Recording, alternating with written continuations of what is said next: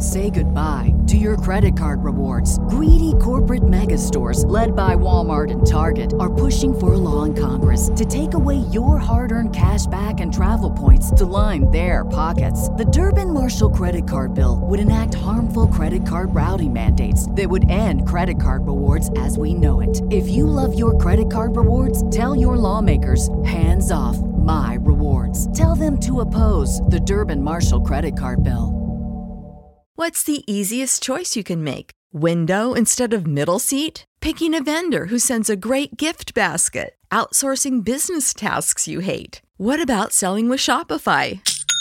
Whether you're selling a little or a lot, Shopify helps you do your thing, however you cha-ching. Shopify is the global commerce platform that helps you sell at every stage of your business. From the launch your online shop stage to the first real-life store stage, all the way to the did we just hit 1 million orders stage? Shopify's there to help you grow. Whether you're selling scented soap or offering outdoor outfits, Shopify helps you sell. Wherever and whatever you're selling, Shopify's got you covered. Sign up for a $1 per month trial period at shopify.com/try. Go to shopify.com/try now to grow your business, no matter what stage you're in. Shopify.com/try.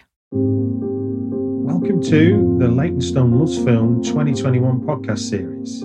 My name is Stuart Wright, and regular listeners will know I've been the host of Britflicks podcast since 2013. For new listeners who came here for the Leytonstone Loves Film 2021 content, I've been a resident of Leyton for over 20 years, and I'm proud to be part of a film festival happening right on my doorstep in East London, UK. Leytonstone Loves Film 2021 is a free 4-day film festival and really has something for everyone of all ages who can make it to the birthplace of one of cinema's greats, Alfred Hitchcock. It runs from Wednesday 15th of September to Sunday 19th of September in outdoor and indoor venues along the Leytonstone High Road and across town.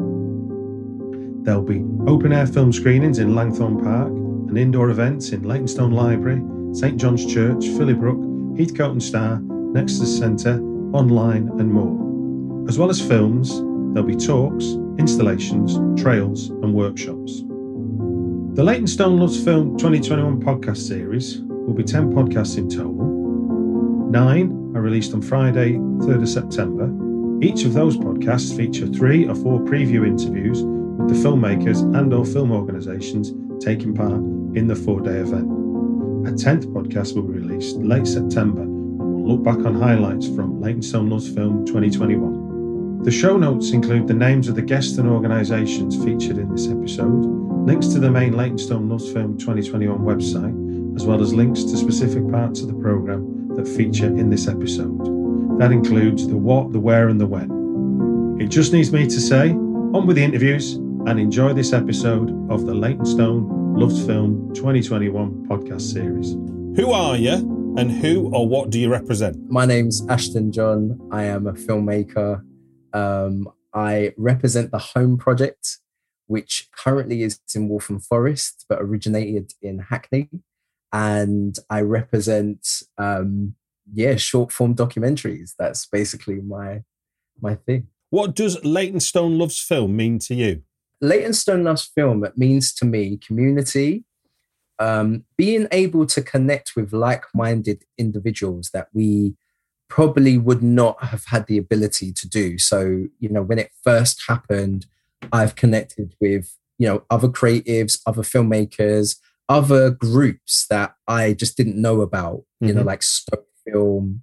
There was a few. And the meetings that we had before the festival itself was great because, again, I didn't know I had these people who were around me and in my area that potentially were doing the same thing or, were aligned with film.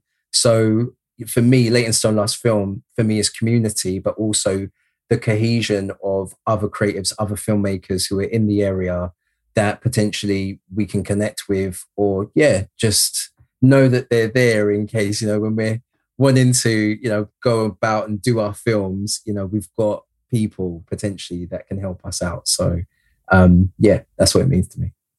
What will you be contributing to Leytonstone Loves Film yourself this year? the home project, this will be our second time that we're part of the festival. So we are going to be contributing short films that are based on people in the area all around the theme of home. So wanting to first have a workshop which will be hosted online for filmmakers who are in the area, photographers who are in the area, journalists as well, and just being able to pick up the skills. Again, one or two of the members who have signed up for it, they're not necessarily a fay with, editing or an area of producing a documentary. So we're going to come together and do the workshop online, and within that time frame, be able to shoot a short documentary. Each person will have their own individual documentaries that they'll work on, and then that will be screened as part of Leytonstone Loves Film. So what I'm hoping to get out of it is connecting with other fellow filmmakers in the area, being able to help each other out in the group when it comes to the filming process as well. Yeah. Again, it's going to be great just to kind of get everyone together and be on the same page of making a documentary for the deadline of Leytonstone Loves Film. What do you think are the unique challenges of making a documentary that are different from making a scripted piece of film? Yeah, it's a good point. I think the challenge compared to doing, a drama or a short film is, I would say it's all about people. Documentary for me is about connecting with people, but also having really good people skills and emotional intelligence to be able to connect with people, but also allow them to be themselves on camera. When you're working with actors, it's great. They have a script. Obviously, you want it to be as real as possible. But when you're working with, a person who hasn't been on camera before, can be a bit nervous, or maybe, they kind of play up to the camera and you want them to be more authentic. It's about having that kind of skill set to be good with people, but also be able to take their story and make it connect with the audience. And I think that's a big thing as well. We've got loads of people who've got loads of stories, but how can we turn that into a documentary? How can we turn it into a piece of art or, film that people are going to want to watch and connect with that character? So it's a lot of, let's say, finding the right people, connecting with them, making them feel comfortable, being able to share their story, but convey their story in a visual piece that the audience can connect with and understand. Now, with short film compared to feature film, again with scripted, there's kind of distinct rules and sort of tropes and ideas that have been established as to what differentiates how you might go about creating a short film versus how you go about creating a feature film. So creating a short documentary, what are some of the key attributes that we'll find in a short documentary that were different from what we might find in a feature-length documentary? Is the narrative. That narrative has to be just, straight to the point, but not too rushed. When you're, for me, on a feature documentary or feature film, you have that time to allow a character to unravel. You have the time to kind of, get the background story out and then take the audience on that journey.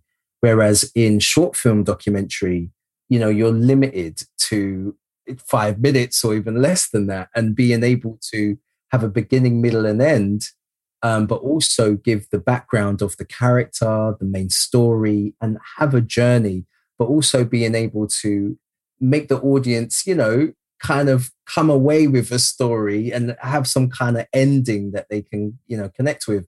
And I think for me personally, short documentaries are hard to do because you've got to cram it all in to a short space of time, and not everyone can do it. So narrative is the big thing. What specific aspect or event are you looking forward to most at Leytonstone Loves Film this year?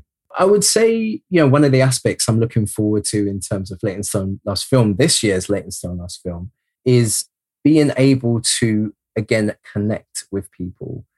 Some of the screenings that will be going on, I'm looking forward to. And obviously, from last year's one, when the Home Project was involved, it was all online and we had online screeners.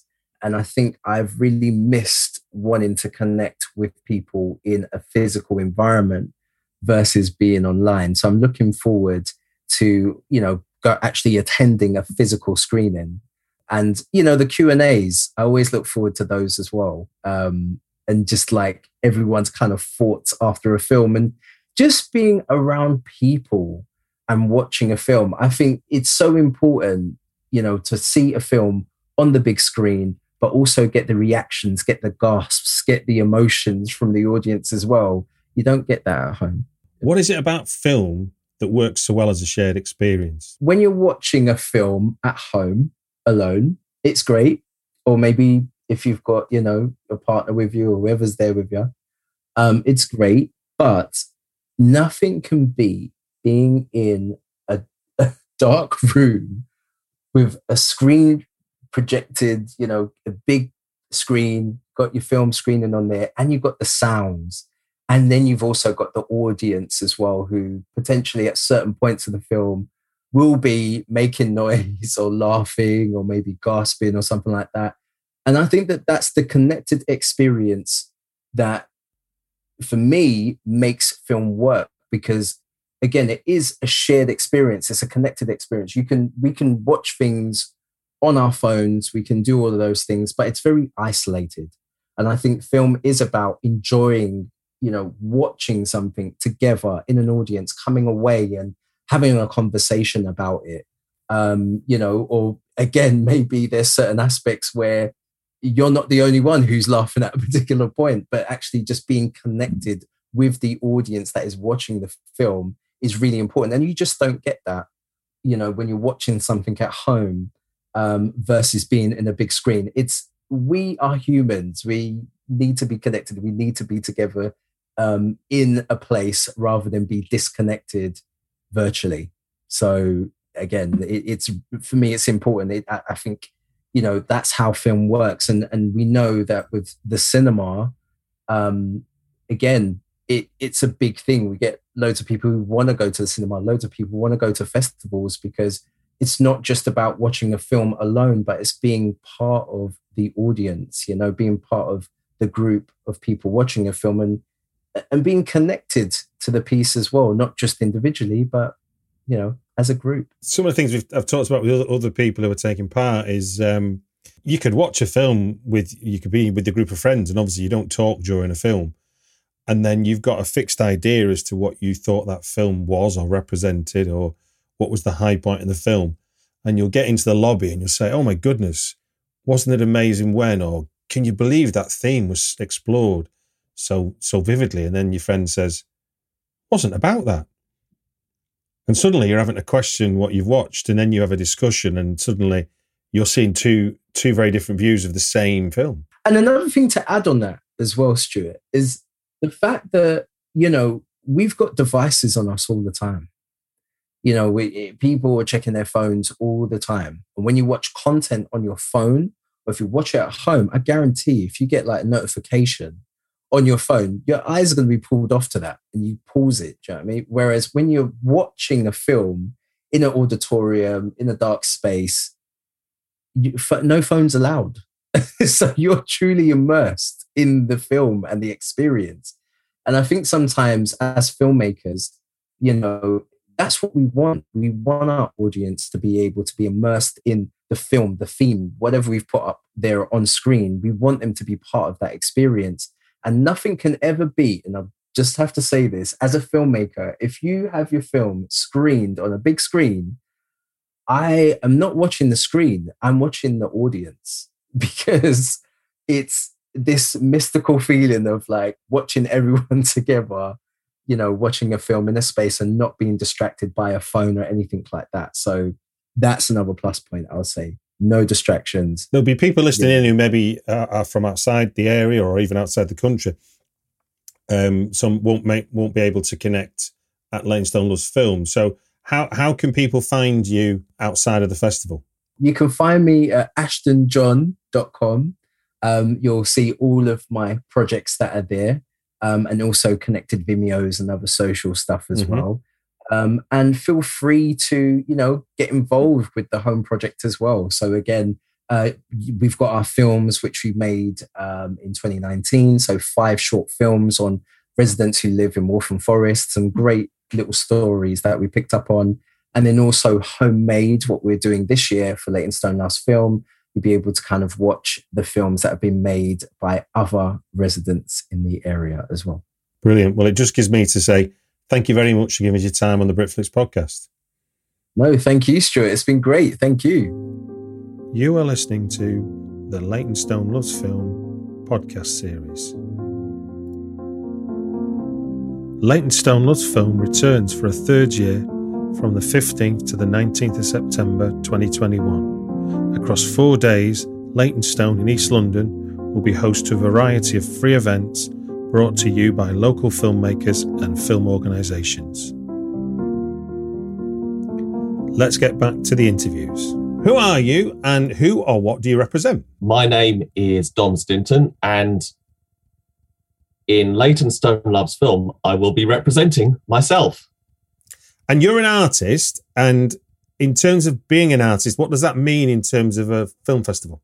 I think the term artist has become a more flexible term over the years, so it doesn't necessarily have to mean just a traditional oil painter. It can mean someone who does multimedia work, someone who does video, someone who works in film, even someone who's a bit of a curator and makes exhibitions or museum displays that give information. And I see myself as being across a lot of different disciplines. So in that way, I don't feel like it's strange for me to be involved in a film festival, because film is important to a lot of things that I do.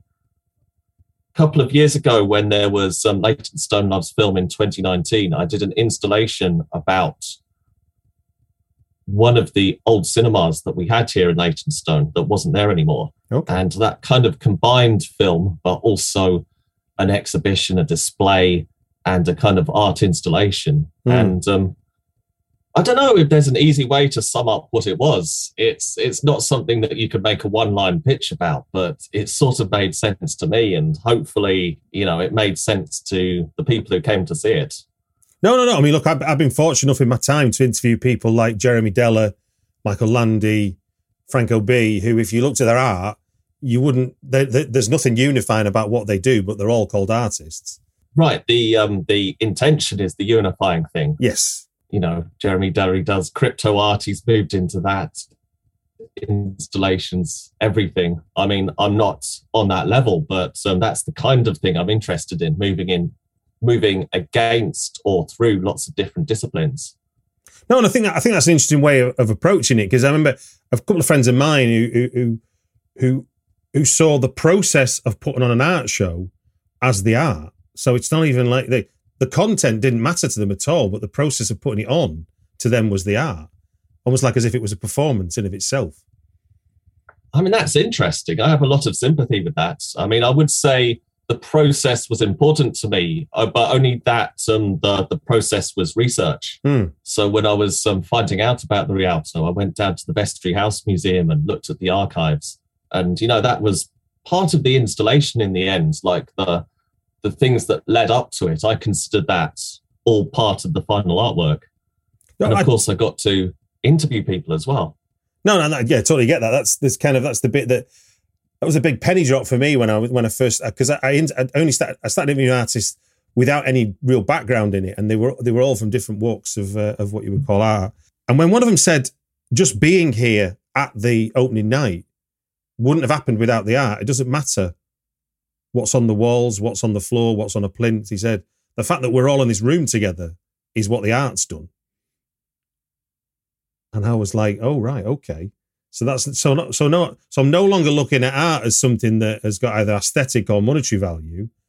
I'm looking at it as a catalyst for getting a good bunch of people together in a room. And I'm like, okay, this is too much for my brain. But over time, that's sunk in, because when you go, the more you go to, the more you begin to see, actually, yeah, that's... I mean, I was fortunate, talking to Michael Land, I was fortunate enough to go to the opening night of the Breakdown show at the old CNA. And there was thousands of people going through the doors, and you realise you were part of it. There's no way of separating you as a person coming to watch the production line destroy everything he owns. with him destroying everything he owns. Without us, he's that tree that falls over, isn't he? But nobody ever hears. So does it make a noise kind of thing? But anyway, I digress. What does Leytonstone Loves Film mean to you? For me, it's this fantastic expression of the community in Leytonstone, because there are so many artists and creatives there. For whatever reason, I think there is something in the water. There's such a concentration of creative people, and really nice creative people as well, because, if you move in creative circles, it isn't always the case that people are supportive of each other. But in the main, Leytonstone is lovely, and the whole Leytonstone Loves Film is a fantastic reflection of that. Without being too much of a suck-up, I would say that Vilna has done a fantastic job over the last couple of years, really keeping it on track and growing it as well, because I think each one has been a little bit bigger than the last one, even despite being largely online last year. But also, for me, Leytonstone Loves Film is a kind of monument to Leytonstone's history with film, because it does have a history with cinema. Everyone knows about Alfred Hitchcock. But apart from that, it was a very big film centre in the 1930s, the 1920s, even, going up till the 1960s, there were 6 or 7 cinemas on the high street. It was the leisure choice of many people to go to the cinema, and it was very central to their lives. And Waltham Forest itself had so many cinemas at one time. It's something that astounds me about such what you would consider recent history, about how dominant the cinema was to high streets up and down the country. Yeah, amazing, really. And then the collapse seemed to happen so quickly as well, because I think 3 or 4 of Leytonstone cinemas closed within 2 years of each other in the early 1960s. And then the Rialto was the last one to go in 1974. And I mean, this is still within living memory. I've met the last projectionist of the Rialto, chap called Nigel Mantell. He actually came down to the exhibition, and on the last day, I did an interview with him on the gallery. And that was the last event that we did as part of that. So it was kind of symbolic that it ended with the last projectionist talking about the day that the cinema closed. Wow, yeah, no, that's really meta. Not only that, like almost everyone I talked to, older people in the borough, remembered the Rialto or the other cinemas, and they had this amazing affection for it. What specifically are you going to be contributing to Leytonstone Loves Film this year? So this year, I will be doing a workshop, and there is a bit of background to this. Mm-hmm. About 6 or 7 years ago now, I was in Queen's Road Cemetery in Walthamstow, and I saw this grave, and it said Bert Akers, a pioneer of the kinematograph. And the name Bert Akers seemed to ring a bell. And with the inscription, I was pretty sure this was referring to one of the very, very early filmmakers in film history. So I went away, did a little bit of Googling, found out that Bert Akers was almost certainly the first person to make a film in Britain and show it in public. You know, there's a lot of debate about who made the first film, who made the first ever film, and there are hotly contested claims for a lot of the pioneers. And then there are kind of like nuances as well, like, you know, did they exhibit it as well as show it? Were they using celluloid? Can you call it film? And then there's like a whole other debate, like, does it even matter who was first if they were working independently of each other because they weren't taking each other's ideas? If they were like developing completely separate processes? Yeah, because I did a podcast a couple of years ago with a documentarian, David Nicholas Wilkinson. He did it's called The First Film, and it was about some guy from Leeds who is claimed to be the first film, and that was Louis Le Prince. Yeah. I've done a podcast with him too. Small world. Indeed. So you got him, and then you've got the claims in France. Lumiere Brothers. Yeah. Which I do feel like, you know, about the whole idea, I'm trying to remember what this concept is called, nominative determinism, where people's name influences what they do. Like there's a chef called Tom Kitchen. And Lumiere means light, and somehow it just seems so perfect that the inventors of cinema are called Light, not that they necessarily are the inventors of cinema, but there's a kind of perfection to that. So I think that always gave them a leg up in people's minds. So who's your Walthamstow guy then? Who? So my Walthamstow guy is Bert Akers. Bert Akers was a photographer, and he developed a camera in association with another early filmmaker pioneer known as Paul. So that's his second name. Akers and Paul developed the Akers-Paul camera in about 1895, and they shot several films, but they also exhibited them. And this was the first time that film had been exhibited in Britain. I believe it might have been after the Lumieres, but then there's some debate about whether they made it first. And I mean, it's possible. I mean, they were definitely right there at the beginning of film being a thing. No, it's an amazing fact to learn. So what's your workshop going to entail? So I was really inspired by just the wonder of film, because we all take it for granted, don't we? Of course we do, because it's been around for ages and everyone can make a film on their phones. But one of Bert Akers' big hits was called Rough Sea at Dover. And it's just that. It's like a shot of the waves coming in, and then there's like a second shot from a slightly different place. And the Victorians were so amazed by this, just the wonder that you can like somehow reflect nature. It lasts about 60 seconds, I think, 60 to 90 seconds. And that was one of the biggest hits of Victorian Britain. So I was like, wow, it's kind of almost Zen, isn't it? You know, you go and you watch something and you appreciate it, or it's like mindfulness, which we don't have at all now. So I was like, what about if we could like teach people to make a film in that way? Silent, black and white, 60 to 90 seconds. So I've come up with this workshop, which is called Makers Like Akers. So we're going to be doing that in St. John's Churchyard, and we're going to have like a makeshift studio with a gazebo. So we're going to have natural light, but also a green screen, possibly. We'll be making the films the way that they would have been, utilizing the conditions that are there. We don't have any studio lighting because they hadn't invented that yet. Yeah. And we are going to like add a bit of flair to it. I will be doing it in character as Bert. So I'm going to have a top hat. Fantastic. Might grow a moustache. I'll have to work on that for a couple of months beforehand. What aspect or specific event are you looking forward to outside of the work you'll be doing? I'm really looking forward to just seeing how it's all going to come together, and also the fact that it's going to be a physical thing and not online now. That's going to be great. And, you know, venues with full capacity, watching films in front of an audience, because I think most of us have missed that. Well, look, that's a lovely segue. What is it about the shared experience that makes it so unique of watching a film together? That's a really good question, because we've all contemplated that a lot in the last year, haven't we? I mean, we've probably watched a lot of films at home. We've probably watched films by ourselves. And there's definitely a buzz that you get when you're seeing a film with an audience and the audience are responding to the film. So there's a kind of collective experience. I mean, I'm thinking back to kind of like formative experiences I had watching films when I was a kid, like the dinosaur in Jurassic Park. I remember the cup of water and the drips in the cup when the footsteps were getting closer, and you could feel like the tension rising throughout the whole audience.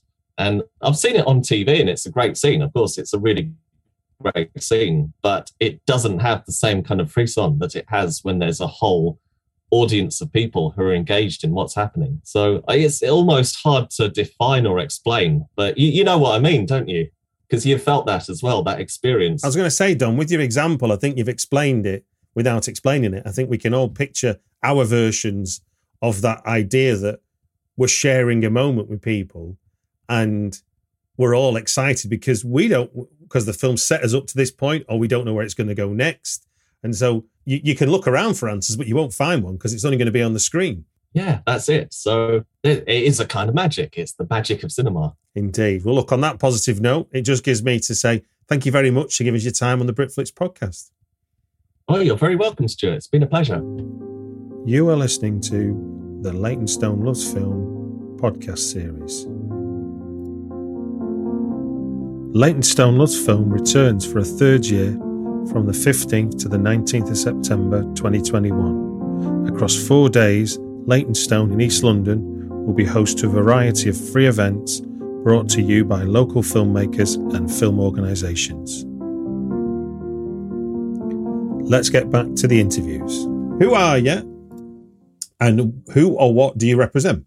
My name's Nick Bertram, and I'm here to represent Stowe Film Lounge, an independent local cinema based in Waltham Forest.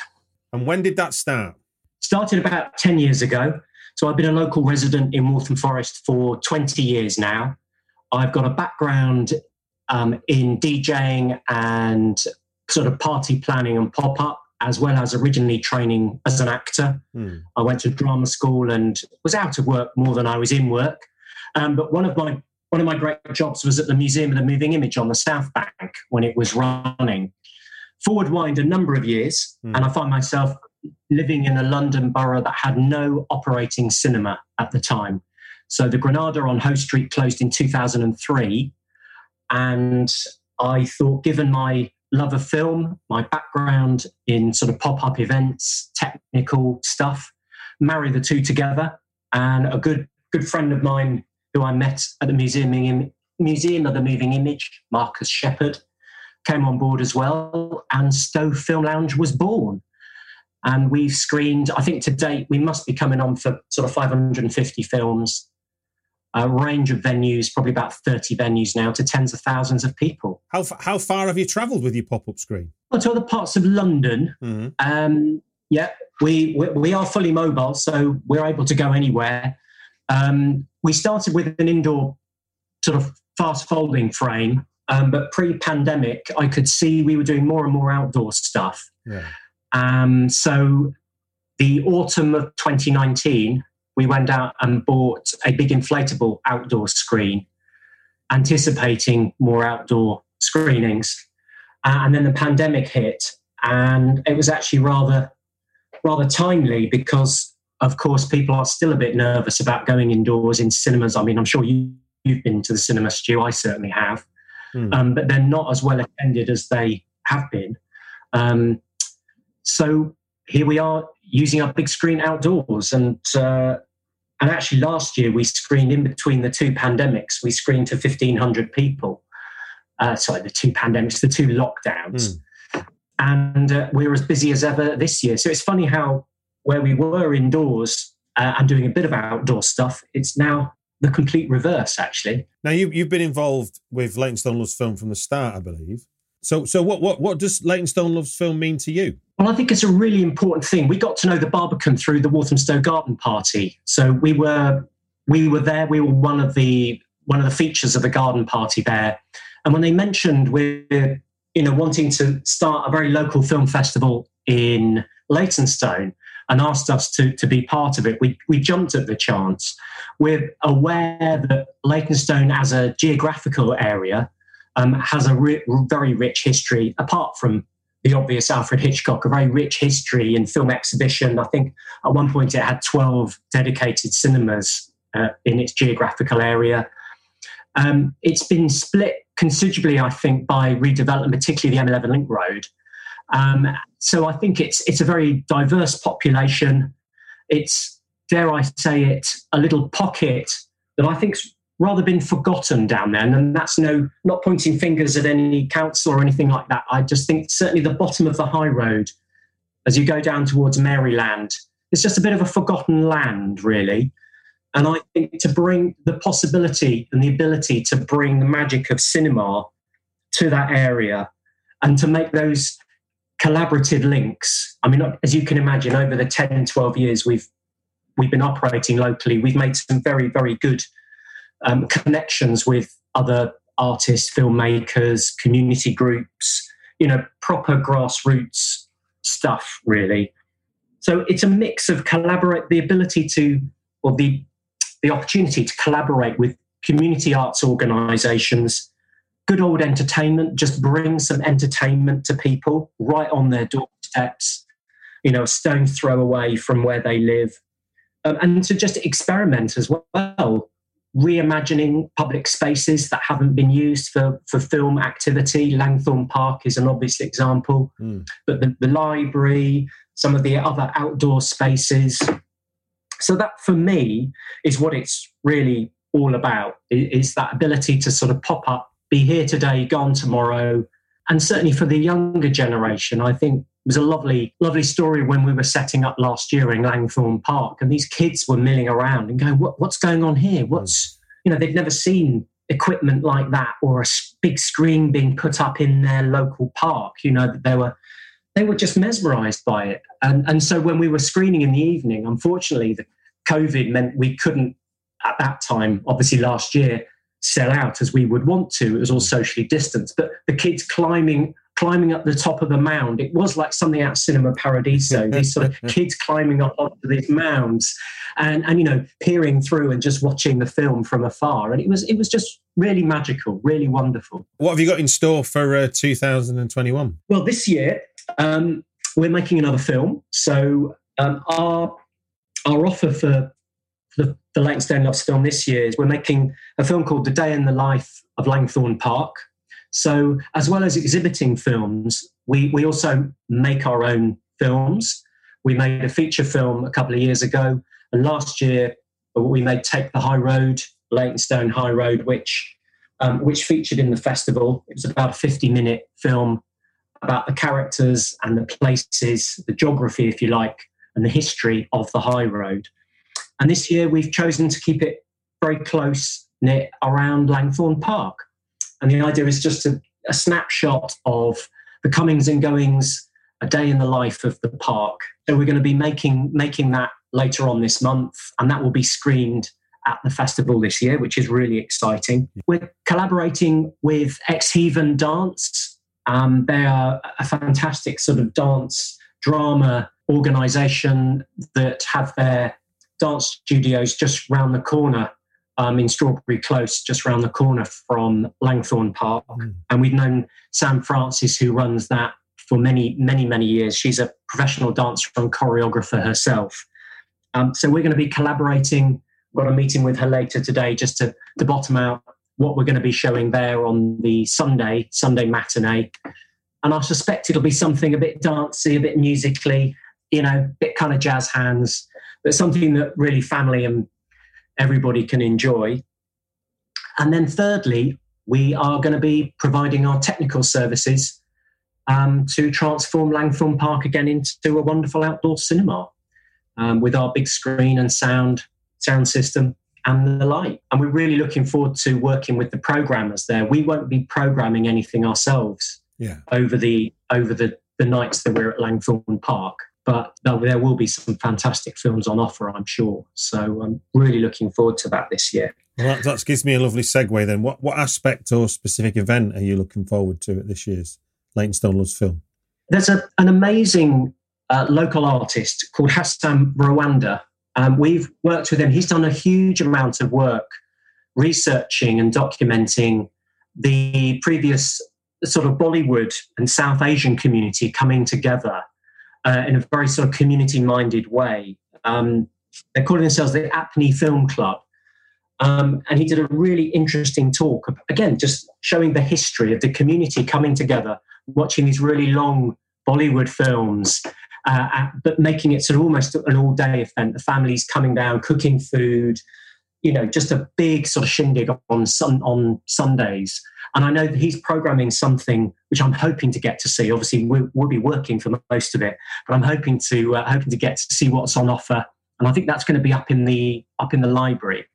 And I love that kind of thing, because not only does it celebrate, diversity of culture, but also is very much in keeping with what we're trying to do in terms of community cinema, bringing people together and giving particularly the younger generation the experiences that I think our parents had, even people our generation, of those Saturday morning pictures, or just seeing films in a collective sense, in a communal way. That coming together, it's so much more than just putting a screen up and watching a film for us. We try to finesse lots of other elements whether it be a pre-craft activity or some trailers or just what's coming up, and reaching out to other community groups. And Langthorne Park, interestingly, on a personal note, has just been renovated. The community centre, there's a building in the middle of Langthorne Park, and the toy library that is based in Walthamstow is going to be moving there as well. It's a sort of second outpost. Now, I was the chair of that organisation when my 15-year-old daughter was very young, so I've got a sort of history with that organisation. It's really lovely to be working with them again all these years on in a different way, you know. What is it about the shared experience watching a film versus, you know, sitting on your couch watching your iPad? Well, I won't get emotional, but I do find if I can give some examples, or maybe my emotion comes from the fact that the irony is that I never really experienced Saturday morning pictures. So my own personal background was I lived in the middle of nowhere and actually didn't have access to huge amounts of culture every day, including films. So maybe I'm overcompensating a little, but I do remember showing the Lego movie at one of our kids' film lounges. And as it chanced would happen, a few weeks before, my parents were moving house and said, "Nick, we've got your massive Lego collection here. What do you want it, or should we just, get rid of it?" And I'm like, "You can't get rid of it. I'll have it." So I had this massive Lego collection. So when we came to show the Lego movie, I brought a whole load of it down as part of the pre-craft activity. And the kids just making things out of the Lego before the film. And their faces when I said, "No, that's fine. You can just take it home with you. That's fine." When they came to show what they'd made or whatever. And their kind of faces are really, "Well, I can take it." Well, it's like, yeah, you can take that and enjoy the film at the same time. And you can see the parents or the carers coming together round a coffee, maybe having a chat that they see each other at the school gates or, whatever it is. But that real sense of a community coming together. And the other little things about, we used to have membership cards for the kids, and they present their membership card and you give them a stamp on the card, and you'd see them again, and it's really making something that they feel a part of and that they feel slightly not proprietorial over, but they feel very much a sense of it. And I like to think that the kids that one example made those Legos will remember that screening for years to come. That's my hope anyway. So I think, as coming back again to the Leytonstone Loves Film and the notion of outdoor stuff, and putting a screen up, creating an event in a place that you wouldn't normally do that, or just showing another way of using a space for bringing people together. And I think film is such a great media for doing that. It's the creating the point, isn't it? And then people come together. That's the bit you don't control, and then that's the magic, isn't it? I suppose. Yeah, exactly. You're the catalyst for it, I guess. Yeah. We can't control every element, but if we get all the little elements as right as we can do, it makes for a better experience for people, I think. Now, I didn't live in the Sticks, and I did live near to a cinema that had Saturday Club when I was a kid. So the likes of Escape from Witch Mountain and reruns of 1930s Flash Gordon or Daredevil's The Red Circle. I mean, there was a lot of cheap stuff that we got thrown at us, but we were in a dark room and we were all left on our own devices with no adults, so it was a absolute chaos, but fun chaos. But one of the things that happened, that if anyone's been to a Stowe Film Lounge, which I have, that you reminded me of, that's like a trademark of what you do, which is your intermission, which obviously is something that we don't get if we go to a mainstream cinema these days. This is something that's from the past, but you've instigated that as a real part of what you do. There is a break in the middle of the films you show. So why do you do that, and why do you keep doing it? Well, I suppose for a few reasons, really. Firstly, if you look at it from because we, as you mentioned, we do it in our grown-up screenings as well. But if we just focus on the kids, I think research would show that kids generally can focus for about 40, 45 minutes, which if you give a 90-minute film, is a lovely natural break halfway through. Mm-hmm. And actually you can tell those younger children do start shuffling in their seats. They start to lose concentration, irrespective of the quality of the film. And obviously we only show very good films, but they, you can just tell that they're sort of itching. They either need the loo or this, that, and the other. It's all, I mean, it's interesting. You mentioned your sort of chaos. We do call it our organised chaos. And it is that. It's you want kids to feel very spontaneous. You don't want to take that away from them. So the environment that we use is very sort of kid friendly. People can come and go. There's no rows of seats or anything. So it's partly a concentration thing. But it's also, if there's a birthday in the house, it gives us an opportunity to bring the cake out, sing happy birthday to the birthday boy or girl, and like a lot of other cinemas, we are, at the end of the day, need to make a bit of money. And let's not shy away from that fact. It's also an opportunity for people to refresh their popcorns. We have lovely organic hot dogs and organic fruit juices. So it's just an opportunity for, again, a bit more socialising, the kids to go back to the crafts, finish off what they were doing. Occasionally, we've had some animation workshops, and the person who's done it, that intermission has enabled him to finalise the animation, the stop animation film that we then show at the end of the film. So, there's a number of different reasons for doing it.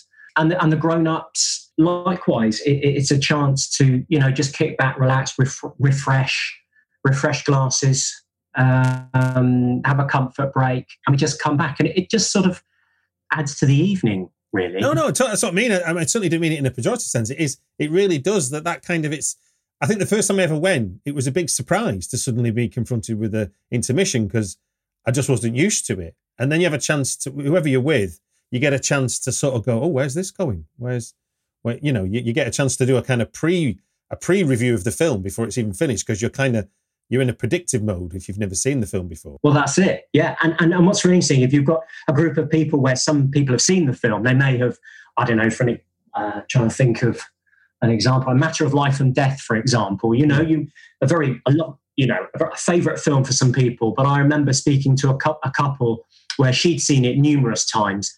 Her boyfriend had never seen it, so she brought him along. And the intermission, of course, they were checking in about the film. What are you find about how, all this kind of stuff. And he was well into it, luckily. So they didn't leave in the intermission. They did come back for the second half. Yeah. But it's why not? Why not? Why not eke out the experience as long as possible? That's what we say. I've been doing some research into, the future of film and cinema. And one of the big things that people keep coming back to is the cinema experience adding value to what is otherwise something you can do at home. And obviously, if you make an event out of the watching of a film, you're creating more than just it's a film. And I think that's it. And this leads us naturally into, obviously, the cinema. Well, Stuart, I mean, cinema's been under threat for how many decades now? It's like a cycle, isn't it? It's like a cycle. Cinema's dead, long live cinema. If it wasn't VHS, it was, DVD. If it's not DVD, it's now streaming. So, and I think it is an interesting conundrum. And you add the pandemic on top, it's certainly going to be a challenging time for cinema. We noticed that there were a group of filmmakers, new filmmakers, reaching out directly to independent exhibitors. So rather than following the traditional model of putting it with a distributor, waiting for the distributor to reach out, we were being approached, as I say, directly from producers and directors saying, we've made a film, we own it, we're not going to put it with anybody, will you show it? And we have done some screenings, those films, I'd say, a handful, maybe sort of 7 or 8 of them. And that, I wonder if that's going to be a model moving forward. And I think the direction that we're also moving in, I mentioned previously, we've made our own feature ourselves, is I wonder how many cinemas out there are actually making their own films and showing their own films and creating and building up an audience in that way, albeit in a very localized way.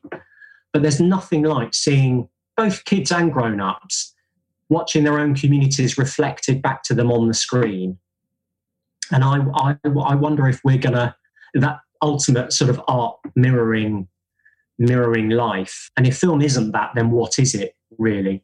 And I wonder if we're going to move into a new phase of people looking for stories much more in their own environments, in the local environments, and finding those dramatic tensions within that sphere. There'll always be a place for the big blockbusters and the big Hollywood model, but I wonder if that's going to last another. And I reckon if we were sitting down another 20 years' time, it'd be interesting to see how the landscape's changed. I think it's about us seeing ourselves as a bit of a conduit as well for rediscovering or exposing new audiences or audiences to material or films that they haven't seen before. And that's not necessarily feature films. If I take the example of John Smith, a very world-renowned filmmaker who we interviewed a couple of years ago for the Leytonstone Loves film, his film Blight it's a film made about the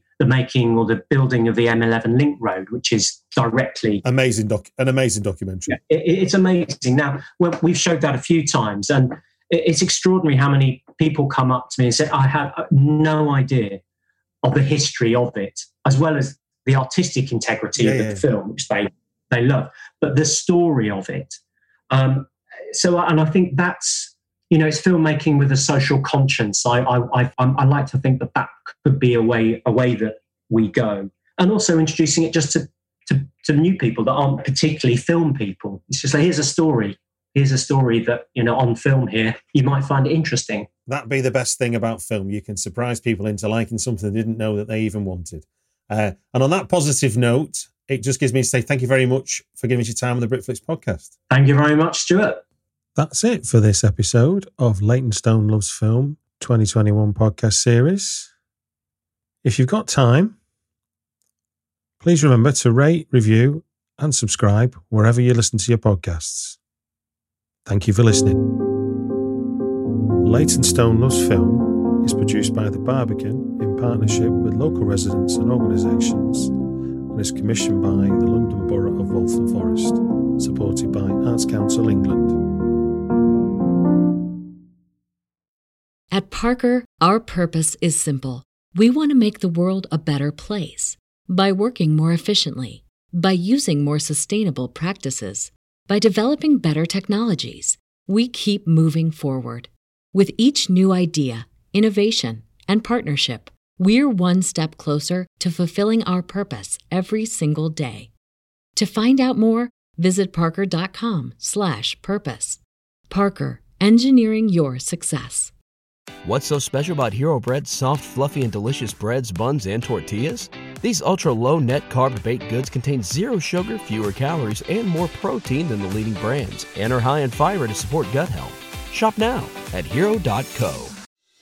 It's time for another season of The Palmetto Porch, an original podcast from Discover South Carolina. I'm Devin Whitmire. Join me as I get to the heart of what makes South Carolina such a great place to visit by speaking to the locals who make it so special. Premiering December 5th, find The Palmetto Porch wherever you get your podcasts. And for more information about our show, visit scpalmettoporch.com.